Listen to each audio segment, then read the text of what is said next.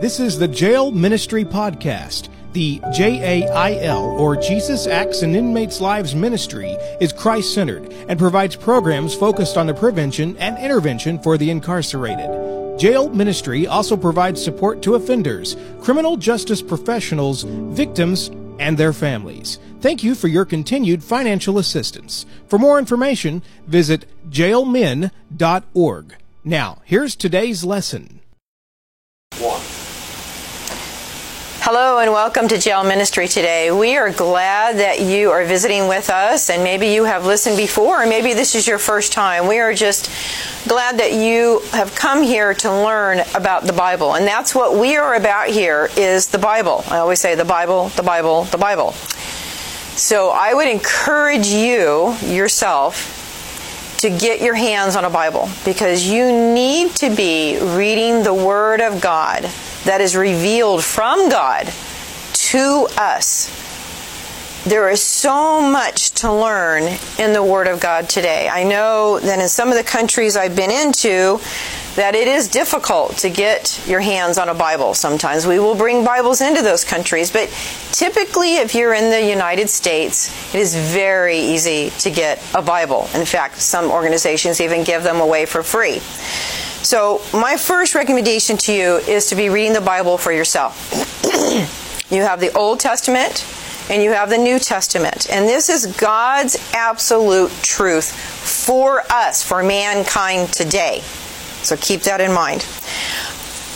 We have finished our series on what I would call Christian doctrines, and it's been fun working through Christian doctrines. So I would encourage you to go and to seek those lessons out. I thought it was time to go back and to revisit what I would call creation, fall, redemption, and restoration. Because there's so much to talk about, not just creation, who created us, and where did we come from? Did we come from chimpanzees or monkeys? No, we did not. God created man and woman. And there's a reason. And what is that reason? So I thought we would spend a little bit of a series on creation, fall, redemption, and restoration. And this first lesson is going to be on creation, and primarily not creation of the world per se, but on the creation of man. Now, some basic understanding: when I say man, M-A-N, I also mean woman, W-O-M-A-N. God created man and woman, right? Men and women, I should say. He created Adam and Eve, not Adam and Steve, to put it plainly, all right? To be in a covenant relationship and marriage. There's a reason for this. There's a reason for everything. So let's go back and go back to the beginning here, to Genesis, because Genesis is the first book of God's Word. This is absolute authority. I don't need to argue about it. I don't need to even reason about it necessarily. Willing to do that. But some people will say to me, well, the Bible's written by men. What are they insinuating? That there's errors in the Bible. There is not a single error in the Bible. If you think there is, you just fail to understand God's Word. It's simple. This is God's Word to us, and it means that we need to open it up and listen and hear what God's Word says to us. So let's talk about the creation of man. Now, I'm going to read from Genesis a little bit, and then I want to focus on understanding these truths of what God is saying. This is not millions of years old, because when we begin to read Genesis, this is not like hyperbole in here. Okay? There's not a lot of symbolism in here either. This is just straight God's Word. All right? So in the beginning, let's turn to the very beginning of the Bible. Okay? It says the history of creation. Now, in the original text, we call the Septuagint in the Greek, there are not these chapter breaks that we nicely have in the Word of God, the Bible today. In fact, the original text, it is difficult to read sometimes because it all runs together. And there's different kinds of language within the Bible. You have poetic language, you have narrative language, you have apocalyptic language, you have symbolism.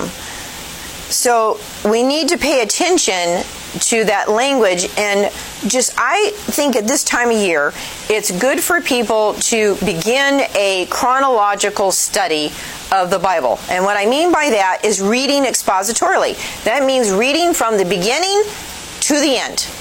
Now, there's a lot of parts in there about like genealogies that you may fall asleep on, and that's okay, but they're important. If we follow those genealogies back, we begin to realize that the world is not millions of years old. We're going to be looking at genealogies according to the Word of God. It's going to be somewhere around maybe 8,000 years old. And you're like, what? Yes, that is correct. So let's look at this. It says, in the very beginning, I love this because these first 4 words are loaded. It says, in the beginning, God. That's beautiful. In the beginning, what? God. God. God created the heavens and the earth. And then it goes into description each day of what God has created. Now, it's interesting because it says in verse 3, then God said, let there be light, and there was light. God spoke, therefore it happened. Now, when he says, let there be light, there's so much to learn from this already. If there were no stars, moon, sun, then what is this light? That light is God. When God says, let there be light, and then we see in John where it talks about, in the light of the world. There's so much meaning in Scripture. And then we see in verse 5, it says, God called the light day, and the darkness he called night. So the evening and the morning were the first day. Evening and the morning. Did you catch that? It doesn't say in millions of years, and then a day. It doesn't say that. It says evening, and we know that evening was not a million years. Okay? It's just plain English. It's simple here. We don't need to argue about it or delve into it any deeper than that.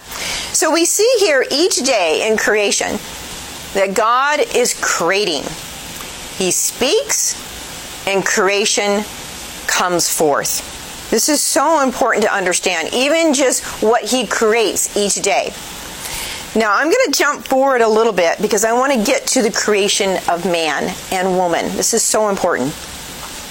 When we get over here, the Scriptures teach us that man and woman are the creative work of the eternal God.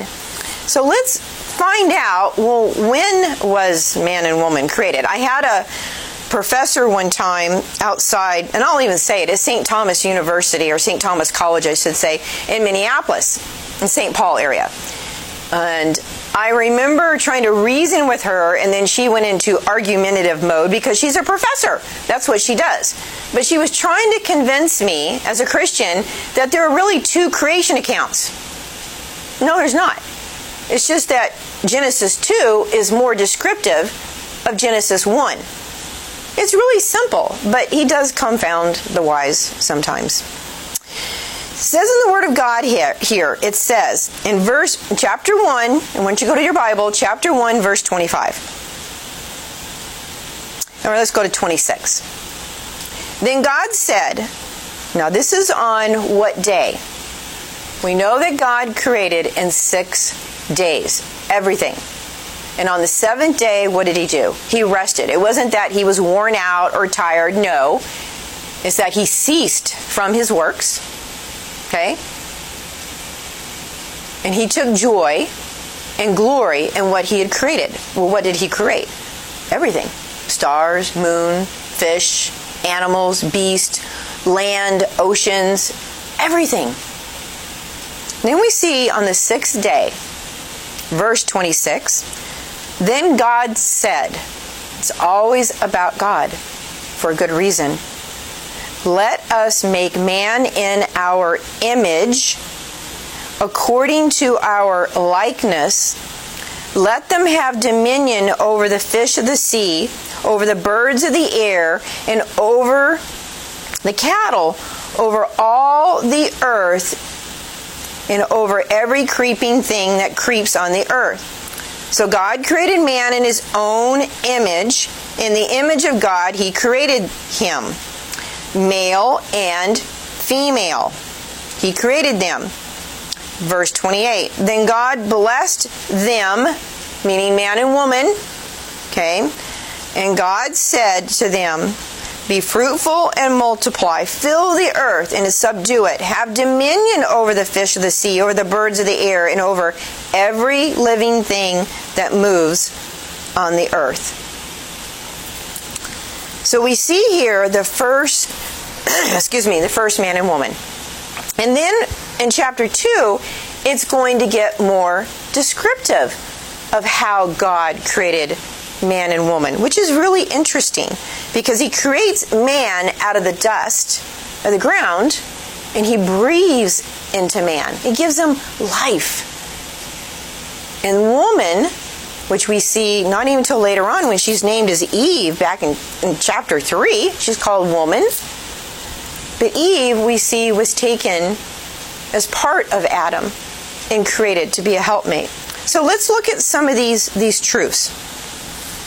So we see from the beginning, God formed the woman. So He formed man and became a living being.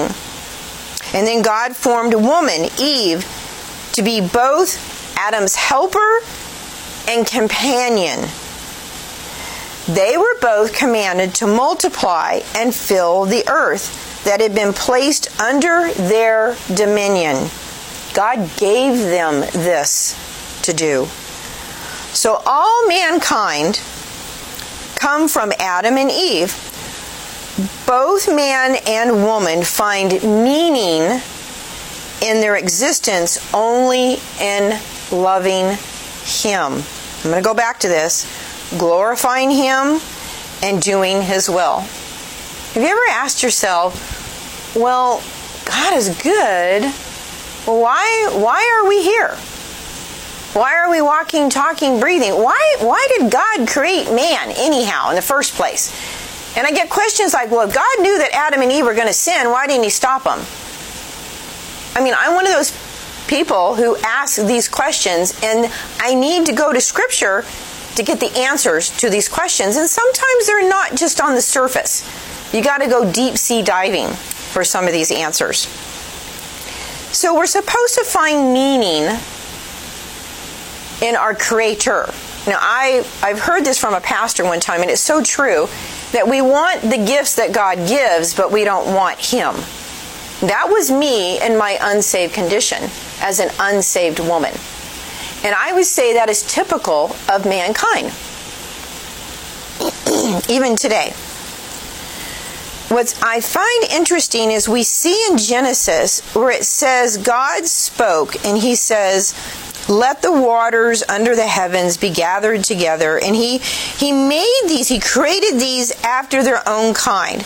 Like in chapter 1, verse 11, it says, and the fruit tree that yields fruit according to its kind. So we see this unique creation, and then boom, we get to day 6, when there's something special and unique, not just in the wording, but how God created man and woman and why.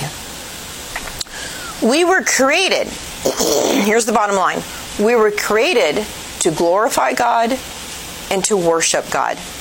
That's what we were created to do, in His image. And we're going to talk about what does that mean in His image.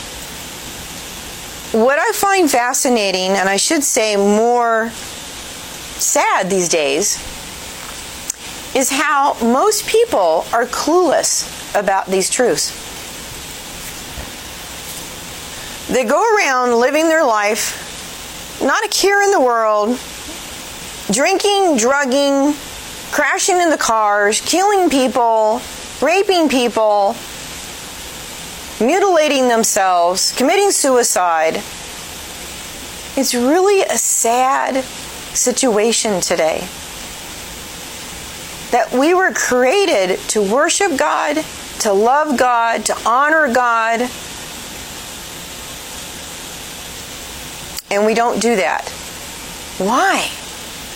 Why do we not give God all the glory and honor Him, not just with our actions and our minds and our thoughts and our bodies, but what went wrong? What is going on here? He created us in His image, right? I mean, that says a lot. We're going to talk about what that means. But something is desperately wrong here. And I think we all see this. I think that's one of the reasons, too. There's kind of like we know that we're separated from God and there's a gap there. I can better understand now addiction. It's not a disease. It is idolatry, pure and simple. Instead of worshiping God, we worship a drug. We worship alcohol. Some people worship their wealth, their possessions, and that becomes their God. If we begin to see truth, begin to see God through His Word spoken to us, then those truths become more clear. So these truths that I'm talking about from the Word of God define who we are and the purpose for which we were made and we were created. To seek to separate from God is to sever ourselves from life in and of itself. I remember when I was just right before I was saved, before I was born again, before I was a Christian by God, I just remember that overwhelming darkness, that I was fumbling around in the dark, trying to find my way, bumping into all kinds of obstacles and circumstances and stress and just difficulties in my life. It doesn't mean that when I became a Christian I didn't have difficulties. No, they were still there. But I saw them differently after I was saved. It's kind of like having, the way I describe it, it's like having a wet wool blanket or a trash can lid put over me and stuffed in there, and I can't see and it's dark. And that is because of our sin nature. Sin is our filter. We are born with a sin nature. And we're going to talk about what happened. So let me just finish this part before we get to the bad part.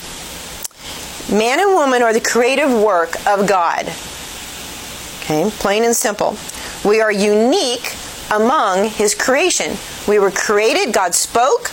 We were created in His image, Imago Dei, and His likeness. And we are special among His creation. Doesn't mean we're all children of God. Don't get me wrong. Okay? Don't put words in my mouth. So we see this from Genesis 1:26, which we read. So what makes man and woman unique to the rest of creation? Because this is the first man and woman, Adam and Eve here. Well, number one, He says, let us make man. God does not say, let there be. Like when He said, let there be light, let there be fish, let there be lights in the sky. He doesn't do that with the rest of creation. He says, let us make. This communicates to me an idea to all of us of greater personal relationship. We are created to be in a relationship with God. And then we also see what we call the triune God here. That God is three distinct persons, and yet He is still one. Father, Son, and Holy Spirit. And we see this throughout Scripture. It's interesting for me to talk with people who are in cults. And I do love to evangelize people in cults. And they will say to me, or another religion, they will say, well, I believe in the Son of Man. I believe in the Son of God. I believe in Jesus. There's a red flag there. Because then they'll say to me, they'll say incorrectly that Jesus is not God. That's a different God. We can learn from Scripture that He says, let us. Now, some people say, well, they were all there together. Yeah, they were all together because they're one. It is a mystery. And I think it is only by God's grace that we can understand what we call the word Trinity. the triune God. And this triune God speaks of plurality. God the Father, God the Son, God the Holy Spirit. That's what the Bible teaches. And I will say this very boldly. In John 8:24 it says, "Therefore I say to you, if you believe not that I am He, you will die in your sins. For anyone to die in their sins without the righteousness of Jesus Christ, you will go to hell." So this plurality speaks of not only a triune God, it's what we call the Trinity. Now some people, had a guy the other day tell me, well, the Trinity is not in the Bible. I'm like, okay, so what? What's your point? Okay. We do see this, and you have to have eyes to see. So the creation involves the Father and the Spirit, which is Genesis 1, verse 2. And creation involves the Son. And we see this in John chapter 1, verses 1 to 3. In Colossians 1:16. We are also created in His image. We said this, God did not say after this kind or that kind, like the rest of creation. So, I want to say this again, humanity is unique. You are unique because you are a human being. So keep this in mind. So when He said, let us create man in our image, and went back and I did some more research, because people seem to think, well, if I was created by God, the logic would be that I'm a child of God. I'll never forget this. I think I was in D.C. one year, and I had a woman just vehemently in my face, practically spitting in my face, and she is shouting at me, I am a child of God, over and over and over and over. And I'm like, I don't think you're a child of God. And it was really sad because she really believed with her false doctrine and her understanding that she was a child of God because she was created by God. Now there's a difference here, and I want to point this out. So what does it mean in the Bible when we are created in the image of God? It doesn't say that everyone is a child of God. No. In the Bible it teaches that you're either a child of God or you're a child of wrath. When I was unsaved, not born again of Christ Jesus, I was a child of wrath. I was at enmity with God. Why? Because that was my nature. That is my inherited sin nature. It permeates what I think, what I dream, where I go, what I do, how I sin. It's the nature to sin. The way that I liken it, in fact, my husband and I were talking about this to give a proper description. Let's just say that I have pure water in here, and I put a drop of poop in it.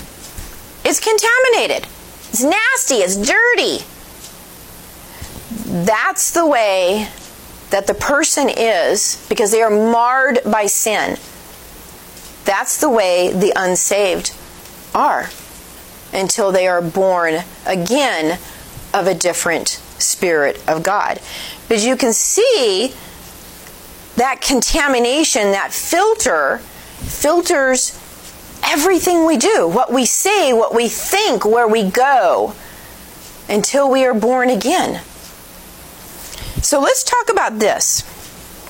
What does it mean to be created in the image of God? Okay, so there are 1, 2, 3, 4 things that I want to come across here. Okay, one is personality. Everyone has a personality, right? And we're all different. That's what amazes me. There are millions of people in the world. Now, I might be told, well, you look like so-and-so, but I am not that person. I have human DNA, all right? But I'm not that person. I am unique in my personality. Adam and Eve were not mere animals, driven by instinct or machines programmed to respond to certain stimuli. I know I have come across people in my lifetime as a court reporter who I would say was an animal. Were they born that way? No. No. God's law was on their heart. They suppressed that truth and other sin, and they were given a conscience. But they're like beasts of the field. They have turned themselves over to the bondage of sin. They had a personality. Each person is unique because every single person has a personality. They're a different personhood.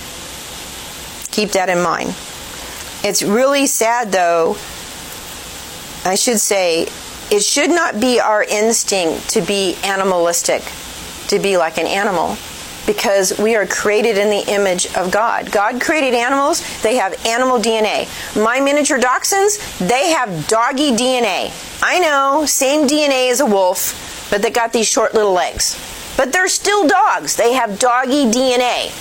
One kind